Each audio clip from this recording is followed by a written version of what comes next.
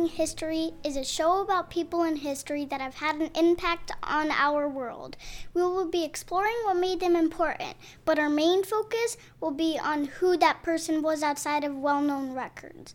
We will be diving deep into who these people were, what they hated, who they loved, and other less-known information about their lives. In order to show the world that no one is perfect, we're all human and make mistakes. But that doesn't mean we can't be great and have a profound impact on tomorrow.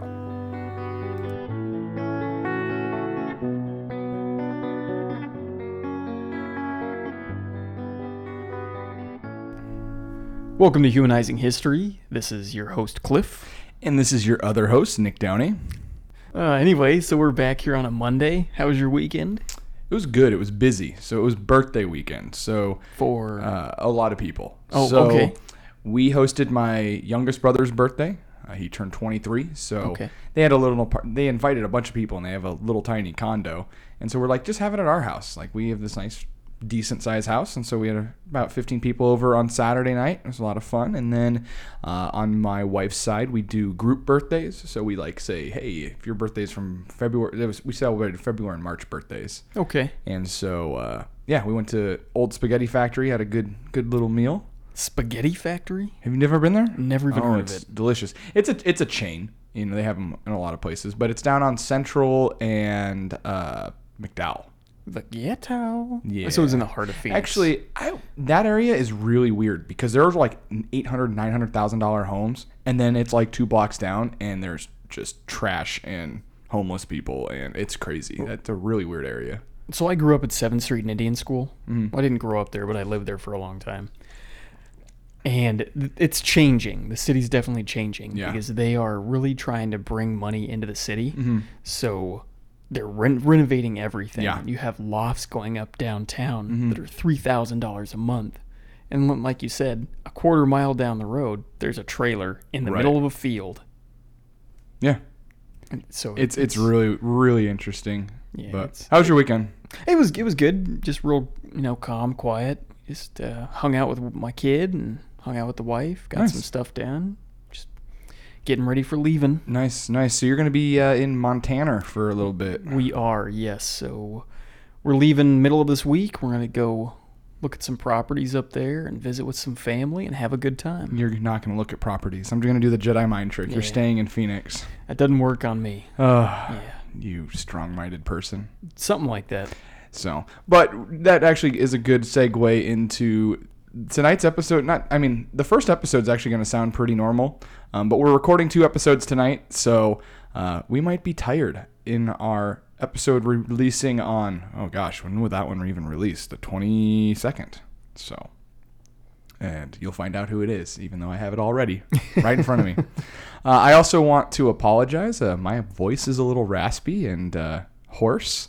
I wish I had a cool story about it, but I just get really frustrated when I play video games, and I was screaming at FIFA this afternoon. Gotcha. So, yeah, I'm a smart person. Well, you're playing FIFA. That says it all. Oh. The top-selling video game in the world every single year. Look it up. I believe you. Yeah. People love their soccer. They do. And, it's worldwide, too. It's not just an American thing. Yeah. It's very much the entire world. Exactly. So. Exactly. That If makes anything, sense. in America is where it struggles. Yeah, I can see that. Yeah. But, yeah, got a little bit too competitive. It's interesting. I've always been a competitive person, and there's definitely things where I get a little too competitive, such as sports video games. But I can play other video games and be totally fine.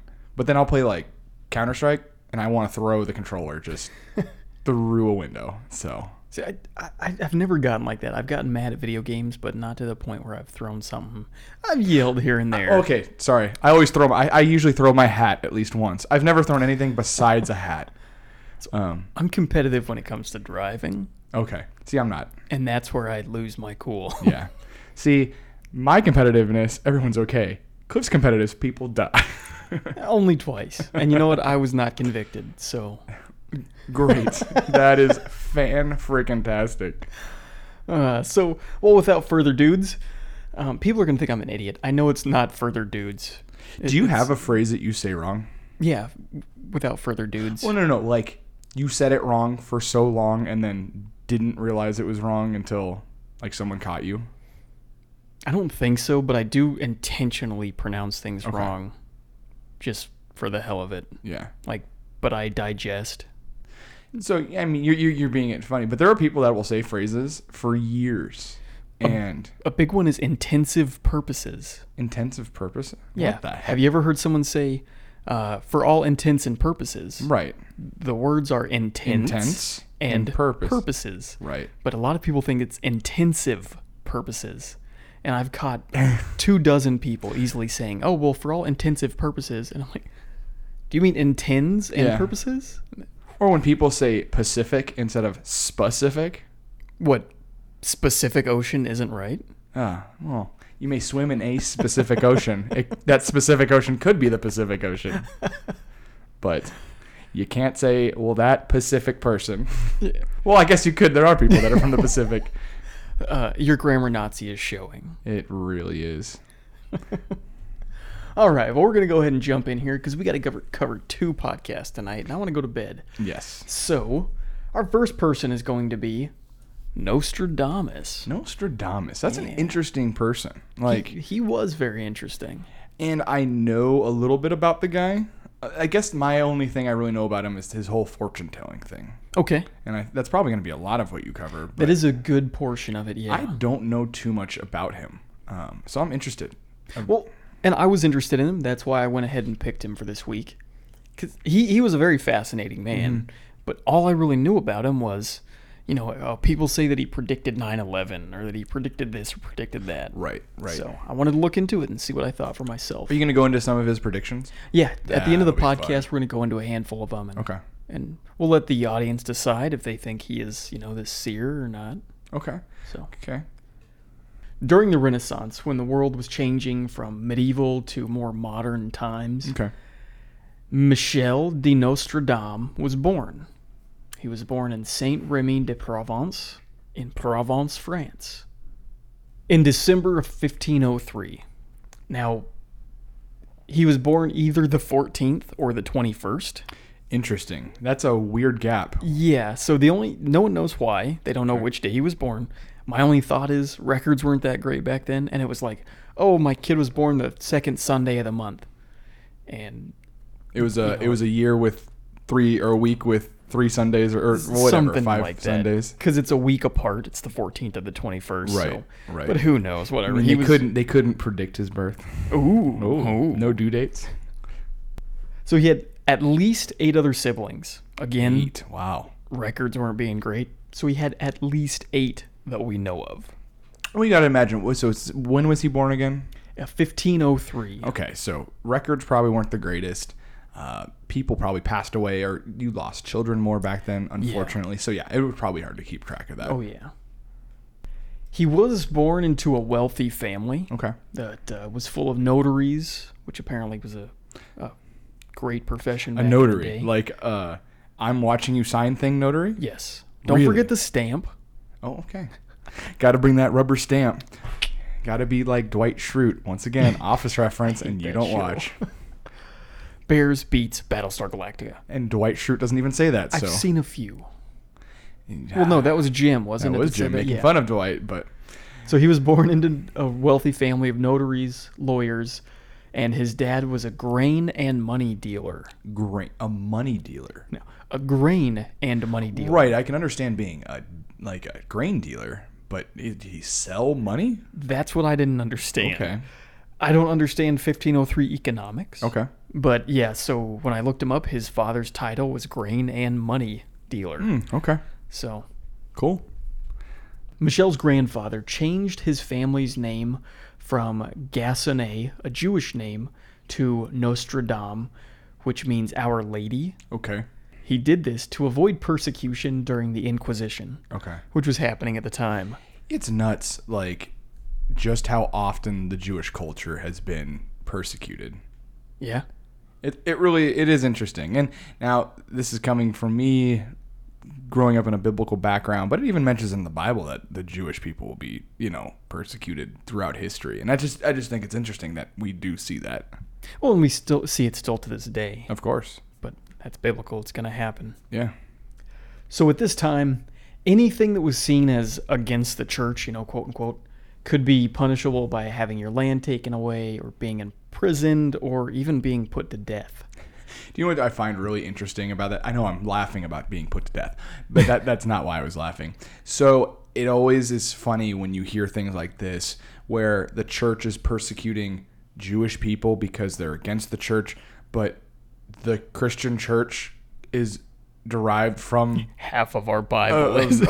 Like if it wasn't for the Jewish faith, there would be no Christianity. It makes no sense. Jesus was a Jew. Yeah, and they're the chosen people, but there's, throughout history we see, because, it's nuts. And this is one of those things that, again, we look back on in history and go, how could they do this? Mm-hmm. But at that time, that's what was the norm. Right. Again, which, of course, it's wrong. Yeah. But that's just the way things were. And it sucks. Yeah. Just because something did happen doesn't make it right, but it did happen. Of course. So this was a common practice for a lot of people at this time because they didn't want to be seen as heretical or get picked on or anything. So a lot of people changed their names to be less Jewish and to sound, more Catholic. So Michelle was very excited about learning from a very young age. This is another thing I found with a lot of people from history that we've covered. They have all been learners. And I think you would have to be. I don't think you become famous in a good way unless you take the steps to be successful. And I think education is a way to success. Of course. And he's very educated. But this is one of those things that, like, from 4 or 5 years old, they just have this passion to learn. Yeah.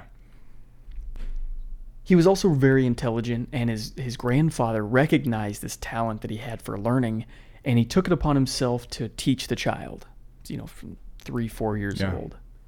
He even asked Michelle's parents if he could take the child to live with him so that he could teach him at his own house. Wow. And this was the grandfather. This is the grandfather, correct. Which his parents totally agreed to. They thought it's a great idea. Yeah. I'm sure what went on through their heads was, hey, I want to take your son and teach him at my house. And the parents are like, you want to take one of our 9 children? Right. Do you want to take 3 or 4 more? Yeah.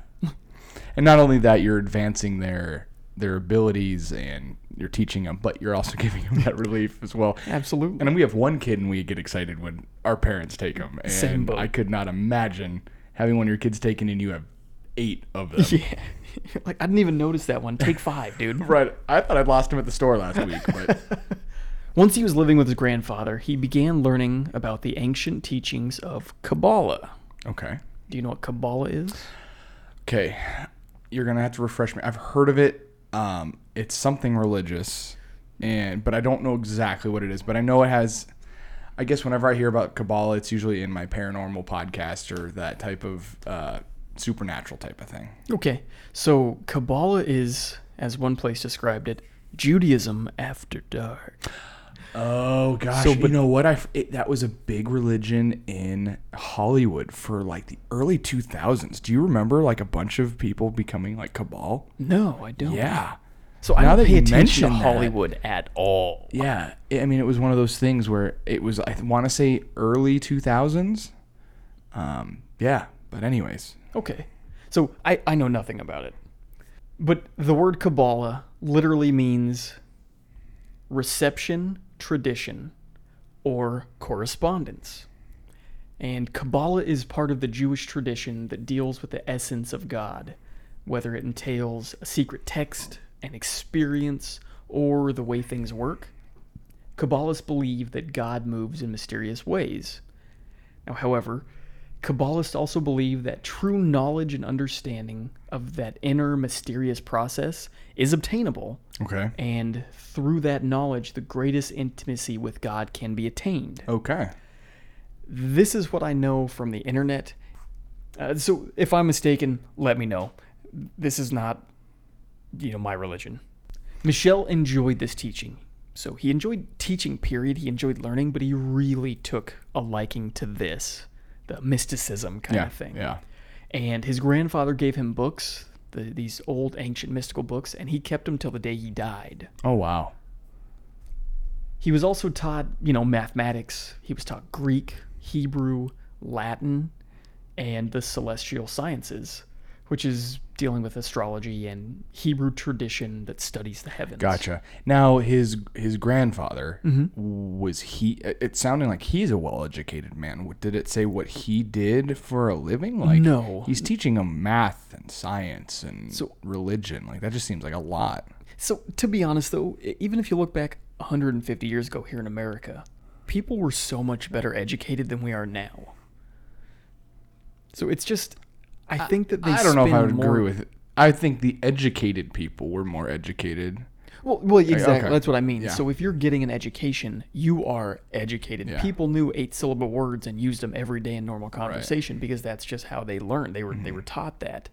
Granted, of course, we had slaves that we refused to, I wasn't there, that the people at the time refused to let them learn. So, of course, there's going to be differences. Huge gaps, yeah. But yeah, people that were educated far beyond what we are today, at least language. He was also later encouraged by his grandfather to study medicine and medical practices.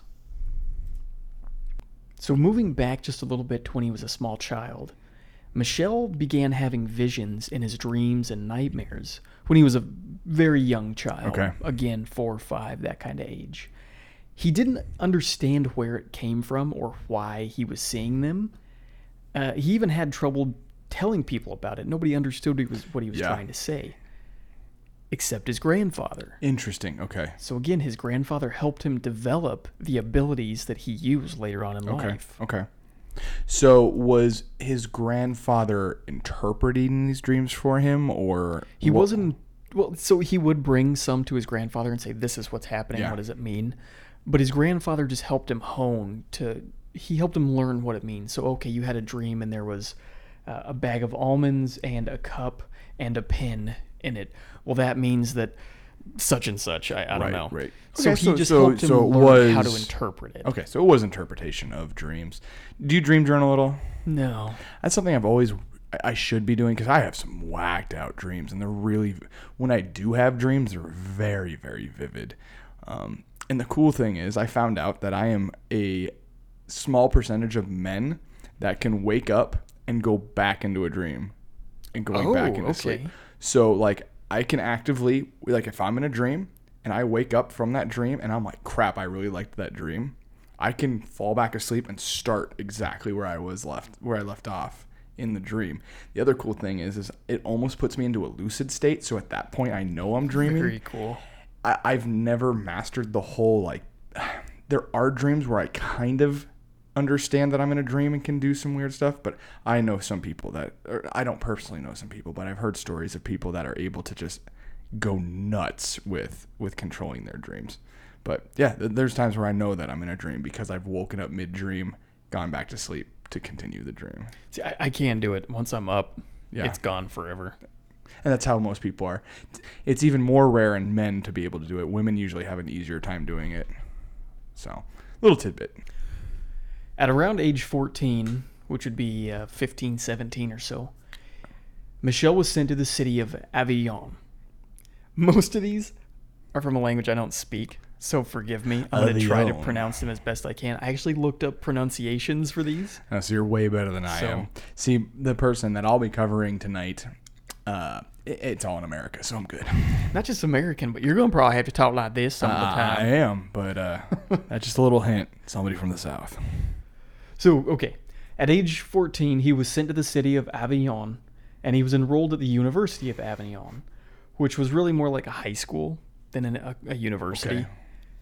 where he was supposed to learn about music, grammar, astronomy, rhetoric, and mathematics. Okay. Which, again, he had already excelled at, so Yeah. this is just a refresher course, more or less. He was only there for about a year because the school shut down due to an outbreak of The plague. the plague. Oh, gosh. And the plague, of course, being, the Black Death, the bubonic plague. Wait, time out. Before you go any further, they couldn't just Zoom their classes? You're going to be serious. Oh, my goodness. Wow. They should have. Well, he had visions. No Why masks. couldn't he have just sat at home and Right. watched it? Yeah. Just you can telepathically do this stuff. Yeah. I can't believe no masks, Or no they could have vaccines. worn those big. Oh, those little The death masks. well, those were for doctors. They would stuff incense and stuff inside Orange of those peels. things. Yeah. Yeah, and that was supposed to protect them from the plague, but now they just look creepy as hell. And people use them for Halloween costumes now. Oh, yeah. And it suits it. The plague, of course, being the Black Death, the bubonic plague, which swept across Eurasia and North Africa, that ended up killing up to 200 million people. We don't know exactly the number, of course. Right, yeah. A majority of these deaths happened well before he was born, but pockets of the plague would still pop up and still do to this day pop up. Right, there and was shut areas down. Right, there was a portion of China, was it last year, that had a plague outbreak. So we're still getting it. We get it here in America too. Yeah, But it's very rare, and it's something now that a dose of antibiotics and you're good to go. right. Well, and the other thing too is our genetics. A lot of us, it's one of those survival of the fittest things. So the people that did survive, their genetics passed down to us, so we're able to fight it off or almost be immune to it. I don't want to say exactly. I'm not I'm not a doctor, but it does have to do with our genetics and being able to fight off those things because we were surviving ancestors. Our ancestors survived it. So from here, once school shut down, there was no YMCA or after-school programs. But there were the village people. He did visit the village people. He would travel around the countryside, and he was studying herbs and their usefulness in medicine, and even became an apothecary while wow. he was just waiting to figure out what to do. An apothecary, for those of you who don't know, is a person that's like a doctor and Right. a compounding pharmacist all in one. Right. It's funny that you mentioned this. Me and my wife had a conversation this weekend, and we were kind of talking about Harry Potter and just kind of like the wizard stuff.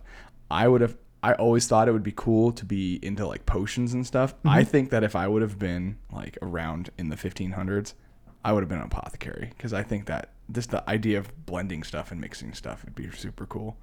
If I would have known that I was interested in that, maybe I would have been chemistry or something, but found it out too late in life. I think if I was around then, I would have been burned at the stake because I can't keep my mouth shut. Yeah. I don't think I would have made it to 18 even. Yeah, you're a witch, so. Far from it, but I'm sure they'd label me that. So after wandering around for a few years and figuring some stuff out, becoming an apothecary, in 1522 he entered the University of Montpellier to study his doctorate in medicine. Okay. This was considered one of the major medical colleges of the time. It was not just a teaching college, but it was kind of like UCLA, where So people they're send actually- stuff to get work done Gotcha, and gotcha. lab tests and everything. This was very similar to that. Gotcha. Kind of like what U of A is to, or University of Arizona is to the state of Arizona. Okay, yeah, I gotcha. He graduated in 1525, only 3 years, Okay. with his doctorates in medicine. Now, this is where the waters kind of get fishy, Okay. because depending on where you look, it says he was kicked out of college. Okay. Like, if you look on Wikipedia, it says he was kicked out. Okay. But if you look on biography, it Okay. says no, he wasn't. I don't think that he was kicked out because this is where he changed his name. Okay. So typically, people that would graduate college and would be educated people, Yeah. they would change their name to a more Latinized Okay. version. Interesting. So as soon as he did graduate, he received his little pointy hat and changed his name from Notre Dame to Nostradamus. Nostradamus. Okay. Now, did he practice medicine after this? He did, yes. Okay. So that's not saying that they had, people that checked people's licenses at that time, but I would assume that he would, if he didn't practice, then he probably didn't graduate. But I don't know. It's back even before the time where you could sneak into the military by forging a signature. So That's true. Yeah. Before this, he was even working as an apothecary. Yeah. So I don't think it would have been too hard for him to get work as a doctor Yeah, anyway. He's yeah. basically doing it. And on Wikipedia, they say that the reason he was kicked out of medical school is because he was an apothecary, which is a manual labor job, which to me made absolutely zero sense. Okay. You're studying to be a doctor after you've worked essentially as a doctor, and they're kicking you out for doing that. It doesn't make sense to me. In any case, over the next several years, Nostradamus traveled throughout France and Italy, treating mostly victims of the plague. And, of course, there was no known remedy at this time. Most doctors would rely on potions that they made out of, like, mercury. Oh, great. And, they'd practice bloodletting. They would dress their patients with, like, garlic-wrapped cloth. Or garlic-soaked cloth, thinking that would ward off the plague. We look at that now and think how crazy that is, but we really would not have the medicines that we have today if it wasn't for people trying crap like that. Oh, yeah. Like, well, you know what? The Bible says God's given us everything we need here on earth. Yeah. So just pick it up, eat it, and see if it kills you. If it doesn't, well, see what it's useful for. Right. Nostradamus himself had developed some personal methods for dealing with the plague, though. Okay. So he didn't wrap people in garlic-soaked linens and feed them mercury. What he did do was encourage effective hygiene. Okay. And encourage the removal of infected corpses from the streets. No bloodletting. Okay.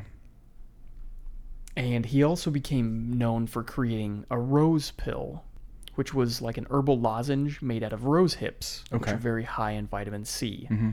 This provided some relief for the patients, but really only for people that had like a mild case of the plague. His cure rate was impressive, though, but much of it can be attributed to keeping patients clean, having them eat like low-fat diets, and providing them fresh air. Because a lot of times when you got the plague, they wrapped you up in garlic linens and shoved you in a corner. Right. With 2 dead people next to you. Yeah. This led him to become somewhat of a local celebrity around France. Okay. Because he's basically the only guy at this time that's able to cure the plague. Right. If you could do anything, even to subside the pain and such, I could imagine you being famous. And now he's essentially curing. Obviously, he probably did have people that passed away, but of course he's making it a better place. So of course people are going to come see him. All right. Well, around 1531, Nostradamus married his first wife. Okay. We don't know her name because it's just been lost to the history books. Regardless, he started popping kids out with her. Well, just real quick before you move forward, he clearly can't predict the future because he married more than once, so he clearly didn't figure out that his first wife would be his first wife. Now, I agree with you, but don't spoil it just yet. Okay. We want people to be unbiased in their opinions before the end. In any case, so he had his wife. They started having kids. They had 2 children. And he was still traveling around France and Italy, healing people of the plague. Unfortunately, in 1534, just 3 short years after he married his wife, he was on a medical mission to Italy, and she passed away. Oh, jeez. Along with their 2 children. Okay. Again, nobody knows what caused it because she's lost to history. But most people think it was the plague that caused it. How ironic is that? Exactly. You're the one that knows how to treat the plague. You're out, and your family dies of the plague. Yes, and this actually caused him to fall out of favor. Because this is the guy that cures the plague, but you can't save your own family because you are away. Right. So a lot of people ended up not liking him after this. And in 1538, a few years afterwards, he made a remark about a religious statue that resulted in charges of heresy against him. Oh, jeez. So again, this is when I go back to say I wouldn't have made it to 18. Yeah. Because this snide comments I make to people. He was ordered to appear before the Church Inquisition, which he chose not to go to. So instead, he left Provence to travel for several years through Italy, Greece, Turkey, just all over that region. And during these travels, he didn't have much to do. He was a doctor, a widower, and, his kids have passed away. So he's healing people, but he's also looking for something else to do, get that nightlife kind of going. Gotcha. You need the warmth of a woman every once in a while. Well, different, but he needed something. Okay. So he decided to go to these ancient, mysterious schools that are across the nation. Or were.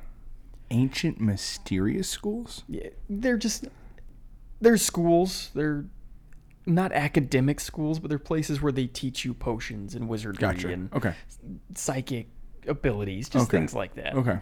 They'd probably teach the Wim Hof method if he was around back then. I do know what the Wim Hof method is. That's interesting. Because it's proven. Yes. That's the crazy part about Plus, that that one. dude's a nut. He is. In any case. So it's also believed at this time that Nostradamus experienced his psychic awakening while he was attending all these different schools. Okay. One of the legends of Nostradamus says that during his travels in Italy, he came upon a group of Franciscan monks, and he looked at one of them and said, "You're going to be the future pope." Wow. Right? The monk was Felice Peretti, and he was ordained Pope Sixtus in 1585. And how many years after was that? This is what? 1585 is when it was fulfilled, and he was running around 1540 or so. Okay. So 45 years later. That's not bad. After staying away for a handful of years from Provence, he felt he'd been away, and the Inquisition wouldn't care if he started coming back. Mm-hmm. So he returned to France, and he resumed his practice of treating plague victims again. Okay. This is early 1540s, mid 1540s, around there. He settled in his hometown of Salon de Provence and married a rich widow named Anne Passarde. Okay. It's a way to go. If you're going to marry rich. Well, that's funny. I got a little note here. They had 6 children, 3 boys and 3 girls. Okay. However, this was not a marriage of love. Okay. Like his first marriage, he was deeply in love with his first wife. This was a marriage of convenience. He needed a wife. Okay. He needed to have kids to carry his legacy on. Yeah. Found a woman that had some money, wanted some kids, parts fit, bada bing, bada boom. I'm trying to remember. We covered somebody else that had a marriage like this. Was it? I think it was Poe. That one was a little creepier because it was his cousin. But that was a little too convenient. Was there another one? Or am I misremembering? I want to say, Franklin, wasn't it?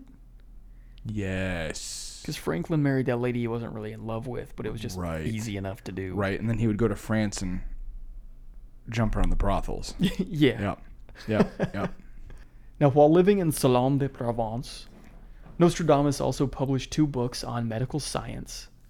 One of them was a translation of Galen, who was the Roman physician, and another book, I'm gonna mess this up. Traité de Vitamins. Okay. Maybe I didn't have get no idea what that means, but okay. It's those words. Those words. Regardless, it was a medical cookbook essentially for treating plague and for preparing like cosmetics for people. Within a few years of settling back into Salon de Provence, Nostradamus began moving away from medicine and more towards the occult. Okay. He would spend hours in his study at night meditating in front of a bowl filled with water and herbs. Okay. And his meditation would bring on trance and visions. Now, is this still being derived from the Cabal, or is this something else? I don't know. Okay. So this is where I don't know since I don't know a lot about Cabal or Kabbalah, I don't know if this is just part of what they do. I don't know if this is part of these mysterious schools that he traveled to and picked up, bits of here and there. From what it looks like, it kind of looks like he's just got this hodgepodge mixed bag of, I like this, I like that, and he threw it all together and made up. So kind of what we see today as like New Age kind of people. I can absolutely see him, yeah. Couldn't you see this being like in Sedona, just a bunch of people doing what Nostradamus is doing right here? I can see him running his own yoga studio. Yeah. This is where people believe that his visions came from for the future, was from using these herbs with this bowl and the meditation. In 1550, Nostradamus wrote his first almanac of astrological information and predictions of the coming year. Just the year? Yes. Okay. Now, almanacs were very popular at this time, as they provided useful information to farmers, merchants, and they were kind of like a Reader's Digest. Yeah. It was a grab bag of everything. Like, they had tidbits of knowledge about how this crop has been doing. And then they'd have jokes. They'd have, little written cartoons and things like that. And bits of local folklore, and then also Nostradamus's predictions for that year. His first almanac received such great response that it served to spread his name across all of France, kind of re-solidifying his celebrity again, and encouraged him to write more, of course. Okay. You know, hey, it's working. I'm making money. I'm going to keep doing it. Did it say what exactly he would predict? No, what he it did didn't predict? say what it was that he predicted for that year. Most people don't really care about it because that year's already gone. Yeah, right. They don't even care if it's right or not. Exactly. Now, by 1554, Nostradamus' visions had become an integral part of his works in the almanac. Before it was just a, hey, I'm going to try this out. Now people love it so much, it's most of it. Okay. And he decided to channel all of his energies into this massive opus that he entitled Centuries. Okay. He planned to write 10 of them, Okay. which would contain 100 predictions forecasting the next 2,000 years. That's nuts. Yes. So, sorry, you said 100 predictions for each 1,000 or just... No, it's going to be 100 predictions Okay. for the next 2,000 years. Gotcha. Okay. In 1555, he published the Prophecies. It's actually in French, but I'm not even going to try. It stands for the Prophecies. Okay. It was a collection of his major long-term predictions. Now remember, at this time, folks were very religious. Right. He was feeling vulnerable to religious persecution. I would imagine so. Yeah, because he's making predictions. Right. He devised a method of obscuring his prophecies. Okay. By using quatrains. These are rhymed 4-line verses. Yep. And a mixture of languages. So he'd write them in Greek and Latin and Italian and Southern French. So it was more for, he kind of disguised it as art rather than... Exactly. Okay. He disguised them as poems that just didn't make any sense. Yeah. Or so he said. The words of a crazy man kind of thing. More or less. Well, but so they made sense. You could read it and understand it. Okay. Yeah. But there's people who would look at it and go, oh, well, that obviously means that this is going to happen. Okay. So kind of like picking up your local horoscope and... Yeah. Yes. I did not mention it in the horoscope thing, but when we get further on, we'll hear my... I'm really surprised that he was able to do this at this time because, I mean, this isn't really that far off from like the 1600s, like witch trials in America. I'm not a historian here, so I personally don't know of any stories in Europe of witch trials, but I'm assuming that probably was a thing there too. And so I feel like this is pretty risky. Well, we had to get the idea from somewhere. Right. You know, I don't think Canadians were burning people at the stake back then, so it's probably from Europe. But so this is where the waters to me start getting a little convoluted. Mm-hmm. Because if he's writing predictions that are coming true, someone's going to look at him and be like, he's a witch. Yeah. Burn him. Or he's a wizard. Burn him. He's in allegiance with the devil, basically. Something like that. This is also, 50 years after his grandfather changed their name to not sound Jewish. Right. And now he's getting mystical with all this stuff. Mm-hmm. That's where I think that he's not a seer. I think that he was writing art that was misinterpreted later on. Yeah. But I digress. I said it right that time. He became famous with his writings and became like an in-demand kind of person for the elite in Europe. Okay. They would call on him to drop horoscopes for them or... Okay.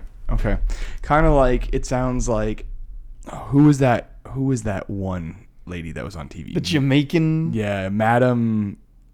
I don't know. I know exactly who you're talking about. But yeah, she's like, call me now, baby. We'll read your fortune. Yeah.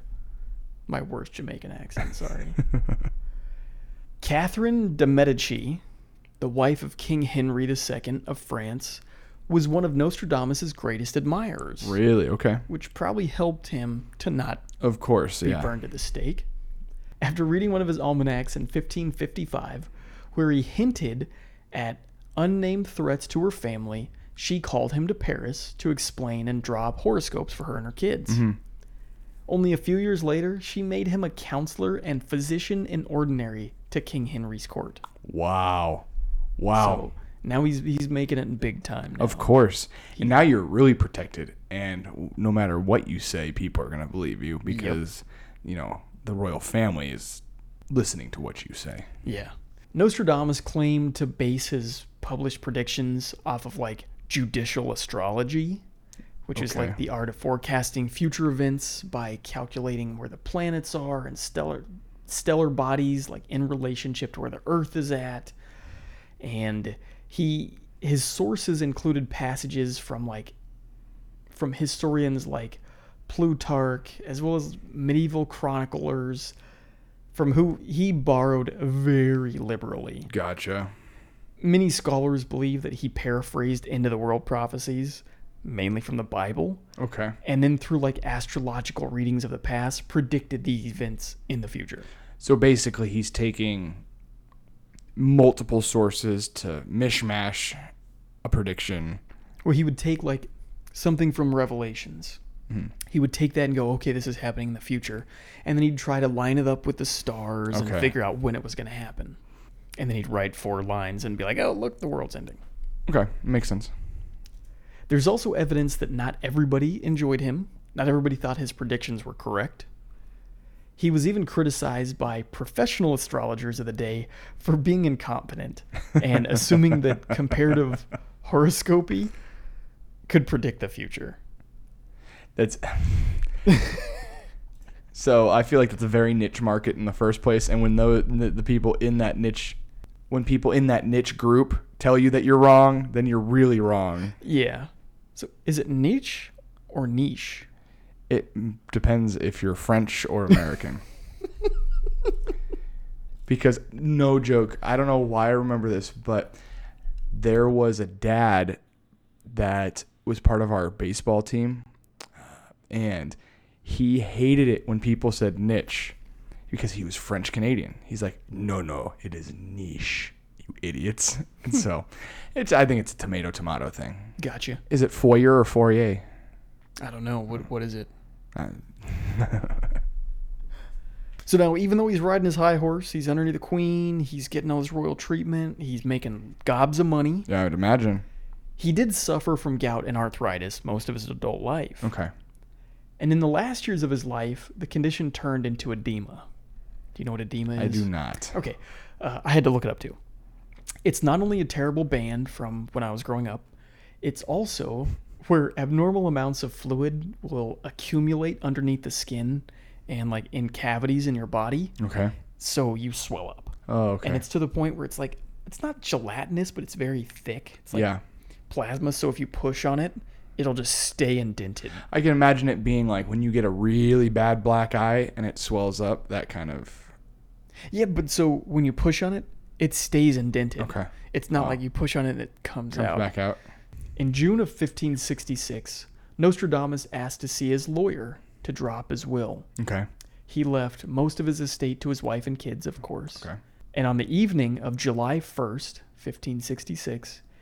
he was alleged to have told his secretary, Jean de Chavigny, "You will not find me alive at sunrise." And the next morning, he was reportedly found lying dead on the floor next to his bed. Edema without treatment typically results in congestive heart failure. Okay. So that's what we think that he passed away from. Gotcha. But that's interesting that he said, hey, I'm going to die, and he dies. Allegedly. Well, okay. Yeah, that makes sense. But I feel like, is that a chance? Did he take something? Was he just like, dude, I'm done with life? You know? Who knows? I know Right. when people get near death, things start getting real weird. Yeah. And that's one of my favorite things to converse about is near-death experiences and people who, right before they die, they're like, hey, can you get my suitcase? I'm leaving in a little while. They'll tell a nurse, I got to go. My plane's going to be here. My train's going to be here. Mm-hmm. And then 2 hours later, they're passed away. Right. So it's really weird. Well, and then you always hear the stories of people like passing away, and like for some reason that the time that they said goodbye to their loved ones, it was like different. Like when my grandfather passed away, my uncle says that he, just the way that my grandfather said goodbye to him, he almost felt like he knew it was the last time. And so you wonder if that, I'm not trying to get all new agey or weird here, but you wonder if that veil between life and death gets, really thin and you can almost feel it or have an idea that it's coming. I would think so. Yeah. You would think that there would have to be. Mm-hmm. So maybe that's just what he saw. And maybe he did have a prediction. Yeah. I don't know. Again, I wasn't there.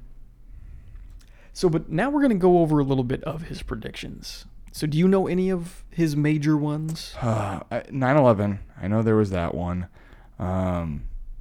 Did he have something with 2012? Maybe. I didn't look up the 2012 one. Okay. No. I thought no, never mind, because that was mostly the Mayans. 9/11's the main one that I know of. Oh, did he figure out Hitler? And you didn't know that one? Like that's the one that most people know about is Hitler. Okay. Nah, the one I know is 9/11. Okay. All right. Well, we can cover 9/11 first. Well, I don't care which one we cover first, but okay. So these are some of his predictions. I'm just going to tell you what he wrote, and then you guys can decide whether or not you think it's real or not. One prediction is while he was still alive and serving the king. This was in 1556. Nostradamus told of a young lion who would overcome an older one on the field of battle. The young lion would pierce the eye of the older one, and he would die a cruel death. 3 years later, King Henry was 41 years old. He jousted in a friendly match against the captain of his Scottish Guard at his daughter's wedding. A splinter from his opponent's weapon pierced the king's visor and entered into his brain. He survived for 10 days before he finally succumbed to infection. Oh my God. He died of infection and not of the splinter in his brain. That's nuts. Now, the actual words that he wrote in this prediction were, quote, "In a cage of gold, his eyes will be put out, 2 wounds in one, then to die a cruel death." End quote. So, thousands of people believe this prediction was true. Okay. And they demanded that he be burned at the stake. Just because his prediction was true. But was it? So his prediction says, in a cage of gold, his eyes will be put out, 2 wounds in one, then to die a cruel death. So he was pierced through the eye and into the brain. So that would be 2 wounds. Yeah. The cage of gold, they say, is the helmet that the king wore. And then to die a cruel death is 10 days and then infection and dying from that. I don't know if it would be considered a cruel death. I think that's a very. It's one of those things. The prediction is could be interpreted so many different ways. Yes. That he could have died in a cage while searching for sharks, and that could have been it. That's, exactly. But regardless, the people of the time thought, nope, this is heresy. This is blasphemy. He shouldn't have these abilities. And so they demanded that he be burned at the stake. Right. And he also was very forthcoming with, hey, these are predictions. Yes. Yeah. Now, luckily, since he was in such favor with Catherine Medici, he was spared. Okay. Another one of his predictions is London burning down. Okay. Quote, "The blood of the just will commit a fault at London, burnt through lightning of 23/6. The ancient lady will fall from her high place. Several of the same sect will be killed." Okay. So did the queen die? No. So in regards to the date, though, 20 times 3 is 60. If you add 6 to that, you've got 66, or the year 1666. Now, London did have a 3-day blaze that started September 2nd, 1666. It burned most of the 80,000 people's homes. Okay. 87 churches. Okay. And even the bakery that started the fire. Okay. Oddly enough. Dude, yeah. Where the fire started, it burnt down. Holy cow. So just to tie this back in with the whole plague thing, this is, I found super interesting. After this fire burned such a large segment of London, it's thought to have helped in the spread of plague. Because the area that was destroyed contained such unsanitary conditions and so many rats and fleas living in it that when it burned down, they all died. So it pretty much ended the infection. No plague epidemic ever returned to London after this. Wow. Nutty, right? Wow, that's crazy. So so I understand the year portion, but what about it was a spark? So he said lightning. Okay. He said lightning came down. But you're saying it was a bakery The fire. bakery, the baker started the fire accidentally. Okay. So that's where people are like, oh, well, the lightning signifies something different.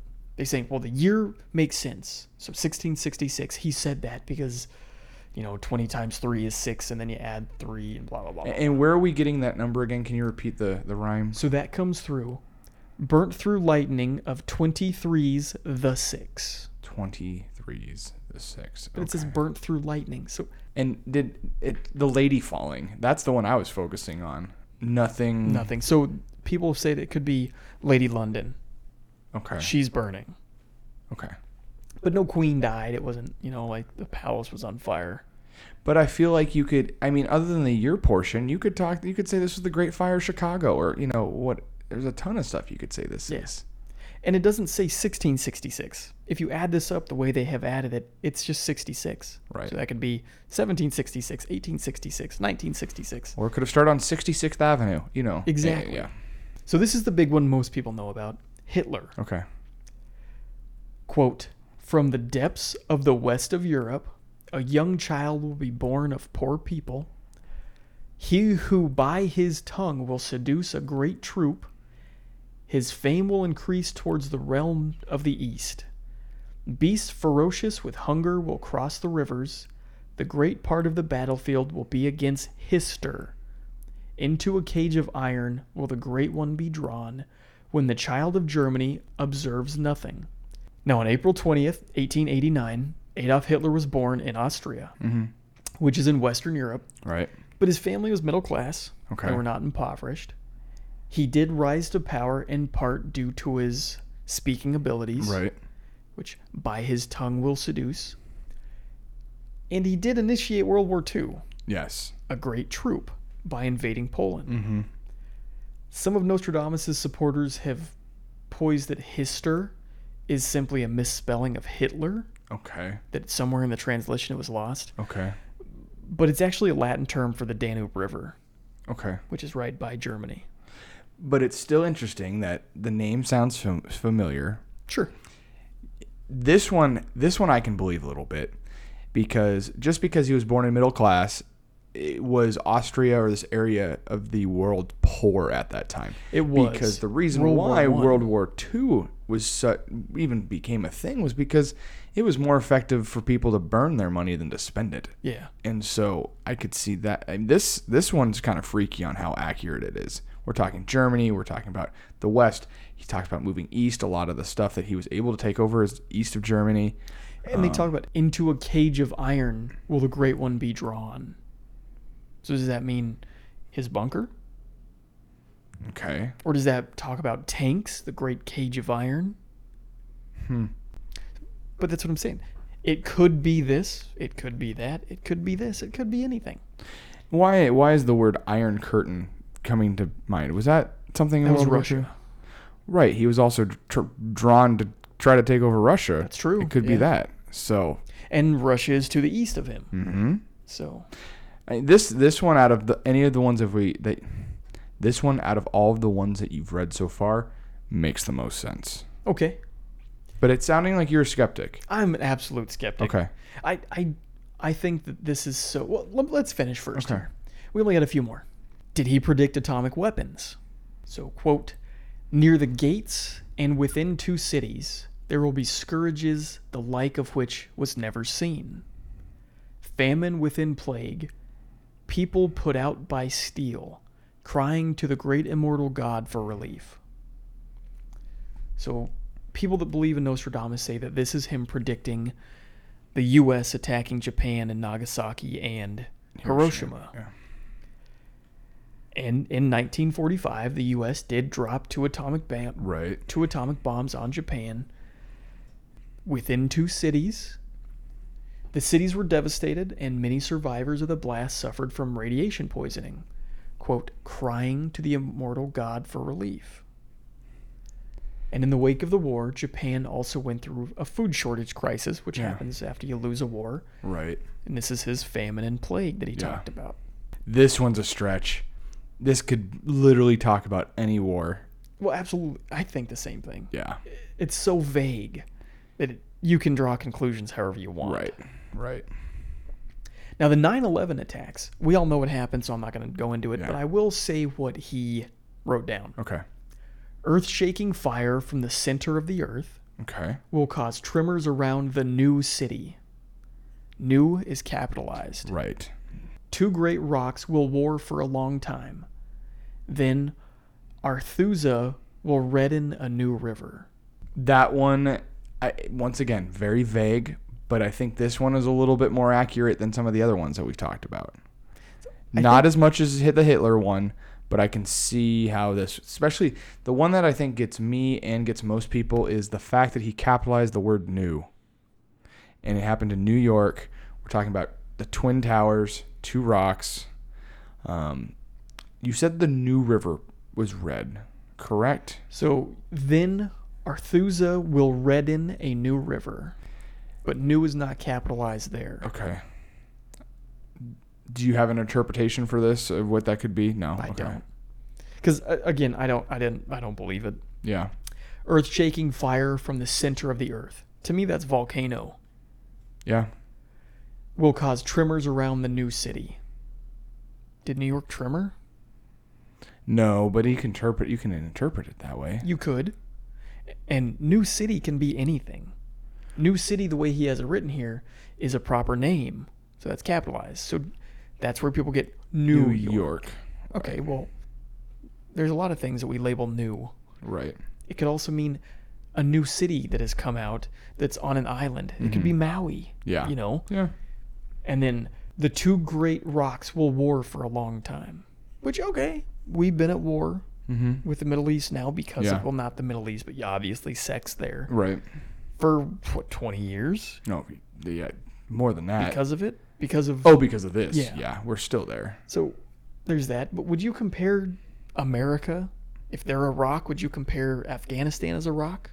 No, and Or you're not even fighting a You're fighting technically a sect. you're fighting, what was it, Al-Qaeda? Yeah, at that time. religious sect. Right. So I don't know if I'd compare the two and say this is a rock, that's a rock. Yeah. To me. And then Arethusa will redden a new river. Who is Arethusa? Arethusa, in Greek mythology, Arethusa was a nymph and daughter of Nereus, making her Nereid, who fled from her home in Arcadia beneath the sea and came up as a freshwater fountain on the island of Ortygia? Ortygia in Syracuse, Sicily. Syracuse, Sicily? Syracuse, New York? Okay. Dude. So, but maybe that's where people are drawing correlations I'm from. just being stupid From here, me, but yeah. I think it's all nonsense. He does go on. Obviously, he had a lot of them. Predicting assassinations, revolutions, wars, floods, yada, yada, yada, yada, yada. My conclusion, I'll tell you after Nick's. You know what? I think the one that really gets me is the Hitler one. I feel like that's the only one that truly lines up with exactly what was said. The other ones feel like, and this is the hard thing, because I don't personally believe that psychics can predict the future. You know, I believe in a lot of weird stuff, but that's one I don't believe in. The Bible does talk about that. But that's different. So it condemns it. Right. But it does say that it's real.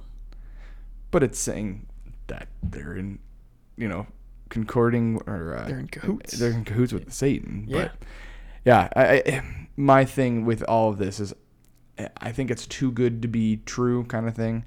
I think it's one of those overarching things like a horoscope where it's really vaguely written or predicted that you could kind of take it anyway and make it true. So I don't think this is real, but hell, we could, be in the afterlife and figure out, hey, Nostradamus was correct about this, and this. If we would have just read his damn almanac, we would have saved the world from everything. I don't know, but maybe. Yeah. What about you? What do you think? So I'm in the same school of thought here. I'm not convinced that he had any real ability psychically. Mm-hmm. I think that he had medical ability. But my personalist opinion is that he was just a dude writing stuff down that sold. Yeah. To be completely honest. He became wealthy largely because of his writings. Mm-hmm. And I think this is something almost anyone could do. Something we see people doing now. Right. They make just, again, such great generalizations that any person could draw correlations to their own life or historic events, much like psychics of today do. Yeah. I'm not going to say any names, but South Park had an amazing episode on this. Season 6, episode 15. Okay. Go watch and observe the message, because it's like one of those things where if you go into a crowd of people and you go, I'm getting a reading, I feel H. Is there an H here? And someone raises their hand and goes, my husband Henry died 3 years ago. Yeah, Henry, that's what I was thinking. He wants to say, don't worry about the money. Does that mean anything? Oh my gosh, yes, I've been wondering if I should spend, his life insurance on a new car for me. Yeah, he's saying don't worry about it, get what you want. Well, okay, he said H in a group of 80 people. Right. One lady said, oh, Henry. Right. She's there alone. Henry's probably dead. So Right. Henry's calling me and saying, don't worry about the money, which is something everybody worries about. Right. So that's what I think Nostradamus did. Yeah. He wrote such generalizations that anybody could draw any sort of conclusion they wanted. Right. And it's tough. I mean, the other thing too, coming to what you just said, was my own experience with psychics and psychic abilities are what I see on like Ghost Adventures, and they make it feel either so over dramatized that it's not real, or they hit the right points where it's like, oh, this could be real. I don't have a real experience with a medium or with a psychic, so it's hard for me to truly say no, this isn't real. But I'm a skeptic, and I don't think that this is real. Yeah, I'm right there with you. Yeah. Please let us know what you think. Maybe we're totally wrong, and I want to hear from you. Yeah. So And please. And if you happen to be a psychic or a medium and, you think we're idiots, I would love to hear, your stories and your point of views and things that you've seen. I'm always open to hearing and open to learning new things. So, yeah, we'd love to have a conversation. And we actually have a famous medium here in Arizona. Do we? The show Medium is based off of her. Really? Yes. Okay. So, hey, if you're listening, I hope you're a fan. What's her name? I totally forget. Okay. But if you Google it, you'd find her. Okay. Anyway, with that, I think we're going to end this episode. And Nick, if people would like to get in touch with us to tell us how wrong we are, how could they do that? Well, they can come to my house and shove it. But anyways, where they can actually get a hold of us is you can get a hold of us on Twitter, Instagram, Facebook. Cliff, did you create a TikTok? I did create a TikTok, but not specifically for humanizing history. Oh, okay. But you know what? I talk about it, so it's at Corpse Jelly if you'd like to follow me. Pretty much anywhere where you can get onto social media, you can get a hold of us. And also email us at humanizinghistory@gmail.com. Cool. Well, thanks for listening, folks. We're going to end this podcast and move on to the next one. Yeah, I need a break. Yes. Have a good night. Love each other. Peace out.